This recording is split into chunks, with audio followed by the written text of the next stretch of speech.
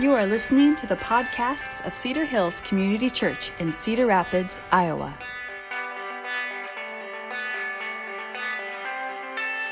Hello, friends and neighbors. I'm Alan Crandall, part of the outreach team at Cedar Hills Church.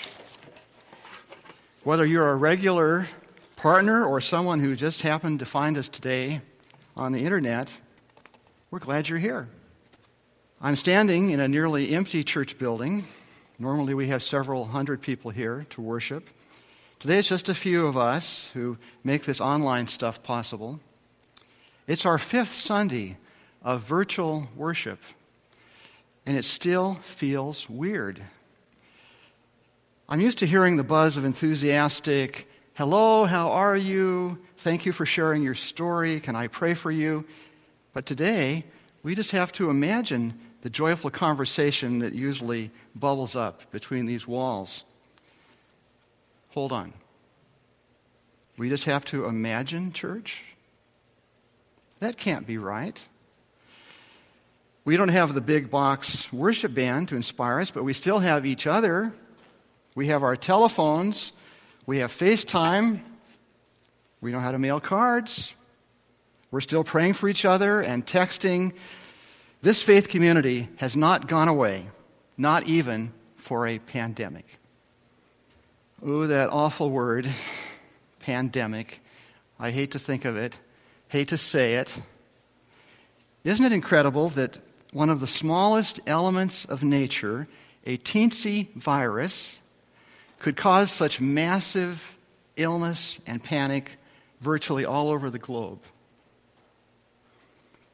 Daily routines and future plans ripped to shreds, proud nations and vibrant industries laid low, just like that, smacked in the face with the reality that our lives are very, very fragile. Thank God one of our dear church friends made it home from the hospital a few days ago. We're praying for others as well. I'm glad God loves the world, that He's still in control. With that in mind, let's open our Bibles to the Gospel of Matthew for some really good news. I'm reading the final paragraph of the Jesus story in Matthew 28, 16 to 20. In light of our present situation, there's something interesting, remarkable even, about the vocabulary in the Old Greek New Testament. You see, the word pandemic comes from two Greek words, pan, which means all, and demos, which means people. Pandemic, something affecting all people. And here's what I find interesting. Matthew uses the word pan, as in pandemic, repeatedly to describe the mission of the risen Jesus. So listen as I read for the words all and always. Now, the 11 disciples went to Galilee, to the mountain to which Jesus had directed them. And when they saw Him, they worshipped Him, but some doubted. And when they saw Him, He said to them, "All authority in heaven and on earth has been given to me. Go therefore and make disciples of all nations, baptizing them in the name of the Father and of the Son and of the Holy Spirit, teaching them to observe all that I have commanded you, and behold, I am with you always to the end of the age." I wonder if the Bible is trying to tell us something. Would it be fair to call it a pandemic of hope? Last week we celebrated the empty tomb, Jesus' triumph over death. Hallelujah, He's risen! And that miracle sets in motion what happens next. Since Christ is risen, He has all authority in heaven and earth. That means He has absolute power to fix all the broken, yucky stuff in this world. Can cynical, hateful people reverse the resurrection? Can lost jobs thwart His plan to save our bodies and souls? Can virus or recession or social distancing or anything else in all creation separate us from His love? No! Christ is invincible.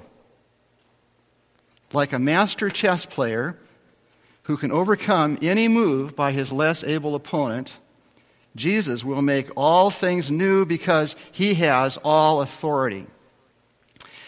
Since Christ is risen, he will ultimately transform all nations, all cultures. The restoration of the human race will be comprehensive. This pan word shows up not just here, but all through the Gospels, where we read that Jesus heals all our diseases and forgives all our sins and affirms God's promise to restore all things. Think of it. As Abraham Kuyper said, there's not a single square inch in the whole creation over which Jesus does not cry, this too is mine. Since Christ is risen, all his commands get embedded in us and through us spread in a chain reaction everywhere. So what exactly is Jesus spreading? It boils down to this: you shall love the Lord your God with all your heart and soul and strength, and love your neighbor as yourself. Jesus gives us not just a philosophy, but a love-saturated, highly infectious way of life. He inspires disciples who make more disciples in a rippling effect of ever-widening circles. In other words, Jesus goes viral. Since Christ is risen, he is with us always until we're made perfectly whole. This is important because we have a spiritual disease lurking in our souls that needs constant medication. Just like a brittle diabetic who needs a daily dose of insulin, we need Jesus every moment to counteract our natural selfishness. We're born curved inward, fearful, self-protective. This is the instinct that compels us to strip store shelves bare of toilet paper. Self-preservation, it's natural, but it also cripples the ability to love others as ourselves. Jesus came to inject us with a higher life, one that is self-giving, curved outward, a divine life. During World War II, Britain was under daily bombardment by the Nazi Air Force. It was an earth-shaking crisis, even more horrific than the one we face now. While bombs were falling, Oxford professor C.S. Lewis gave a series of weekly radio broadcasts about the Christian faith, and these talks were later compiled in the book Mere Christianity. He explains that in our natural state, we have a merely finite biological life that's inevitably going to wither and die. But the offer Christ makes is this, that if we let God have his way, we will become what Lewis calls little Christs, Jesus' divine life passing from him to us, socially transmitted here and there and everywhere. And Lewis calls this chapter of his book the good infection. He continues, quoting, "From that point, the effect spreads through all mankind. It makes a difference to people who lived before Christ and to people who've never even heard of him. It's like dropping into a glass of water one drop of something which gives a new taste or a new color to the whole lot." By the way, that reminds me of how we used to make Easter eggs with our kids by dropping a drop of food coloring into a glass. And pretty soon it diffuses all that water. The color is everywhere. So what difference does Lewis go on? What difference does this make? How does it affect the whole of humanity? It's just this, he says, that the business of becoming little Christs, passing over from the temporary biological life into the timeless spiritual life, has been done for us already. Humanity's already saved in principle. We individuals have to appropriate this salvation, but the really tough work, the bit we could not have done for ourselves, has been done for us. We don't have to try to climb up to that spiritual life by our own efforts. That life has already come down into the human race. If we only lay ourselves open to the one man in whom it was fully present, he will do it in us and for us. Lewis says, remember, it's a good infection. One of our race has this new life. If we get close to him, we shall catch it from him. I love that metaphor, especially right now. Lately, I've been watching the woodsy acre behind our house turn from dull gray to vibrant green as winter gives way to spring. The longer days and warmer rays are igniting what looks like a new creation. Winter is trying to keep its stranglehold with snowy blowbacks, but the sun is relentless. According to the gospel, Jesus is that true light who came into the world to enlighten everyone. Remember, he has all authority, so his life-giving rays cannot be stymied. Every square inch of the world belongs to Jesus, and he will reclaim all of it. I want to look now at a very puzzling phrase in today's story. Matthew writes that when the disciples saw Jesus, they worshipped him, but some doubted. We realize that at first the disciples felt the empty tomb was too good to be true, but what puzzles me is that by now, the last paragraph of Matthew's story, the risen Jesus has already appeared numerous times to these disciples. They've had the chance to hear his voice, eat with him, even touch the wounds in his hands and his feet.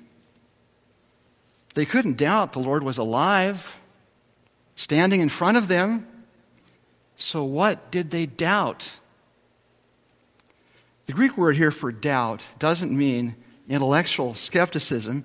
It's more like what we would call cognitive dissonance, the internal confusion one feels in the face of something totally unexpected. The thing the disciples are uncertain about is themselves. He's asking these guys to continue his work in the world, and they feel they're not ready.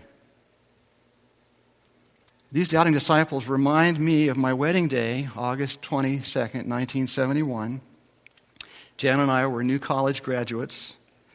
We had dated several years. I had no doubt that Jan loved me, and I loved her.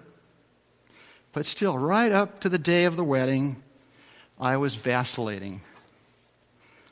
Was I ready to commit myself, body and soul, to this woman? To forsake all others? To give her my whole paycheck every month? To be open to whatever she wanted? I knew Jan was the real deal. Still, I was uncertain. Well, Jesus, in our story, wants his disciples to spread this infectious love, but they're not sure they can do it. I don't blame them. Jesus often said challenging things like, love your enemy, turn the other cheek, don't retaliate. But how did that great idea work out for Peter when soldiers came to arrest Jesus in Gethsemane? He drew his sword and angrily cut off a guy's ear and then ran away. Yet Peter had seen how human impossibilities become divine possibilities when Jesus is around. One day, as Peter's boat was about to sink in a storm, Jesus suddenly appeared on the water. He called Peter to walk toward him. And of course, when Peter tried to figure it out and took his eyes off Jesus, he began to sink until Jesus drew him up and walked along beside him. When you think about it, all of Jesus' commands are impossible to realize on our own. They're what we might call impossible possibilities. Once a rich man asked Jesus how to be part of the new world he was constructing. So Jesus told him, sell your stuff, give to the poor, then you'll be able to taste the heavenly life here on earth where love reigns supreme. Well, the rich man couldn't give up his material comfort. And when the disciples saw this promising convert being turned away, they complained, wait a minute, Jesus, if this guy can't make it in your kingdom, how can anyone be saved? Jesus replied, exactly. This is impossible for mere mortals, like squeezing a camel through the eye of a needle, but with God, everything is possible. Impossible possibilities. Perhaps we should look at the commands of Jesus in a new light. Jesus didn't say you should love God with all your heart. He didn't say, I demand you love your neighbor as yourself. What he actually said is, you shall love the Lord your God with all your heart, and you shall love your neighbor as yourself. Could it be that this command is really more like a promise that Jesus gives what he demands? Could it be he's saying we'll be able to love like him because we are loved by him? Maybe that's why he says emphatically, look, I am with you always to the end of the age. Let's be honest, sometimes it's hard to remember that Jesus is always with us. When people mistreat me, I'm tempted to retaliate. When I get anxious about my own needs, it's hard to be generous when others ask me for help. But if I remember that Jesus is always with me, maybe I'll think, Jesus loves a lot of horrible people, including me, and he can show me how to love them too. Or maybe I'll think, Jesus has already given me his all, so I don't really have to worry about having enough. Whatever I need to love my neighbor, Jesus will be right there beside me. See, Jesus never meant for us to spread the good infection of God's love by our own goodness. It's God's own presence injected here into this world through the miracle of incarnation that changes you and me into little Christs. And since Christ is risen, we belong to one who has all authority in heaven and earth, more than enough to transform everything, every square inch of creation. Since he has risen, we can love each other in impossible ways. We can serve an impossibly broken world because Jesus is already out there doing impossible things each and every day. Here's my confession. Even though I worship Jesus as Lord, I still catch myself doubting the impossible stuff he wants to do through me. So here's my closing prayer, and I ask you to pray it with me now. Let's bow our heads. Heavenly Father, keep my heart focused on Jesus until he permeates my soul. Change my selfish heart. Make me a carrier of his infectious love. Help me remember that if he is with me, everything is possible. And Lord, thank you for giving me such faithful brothers and sisters in Cedar Hills Community Church. It's in this community that I so often hear his voice and feel his powerful touch. Jesus promised that whenever we gather in his name, he'll be here among us. It's in his name, then, that we ask for your blessing, dear God. Amen.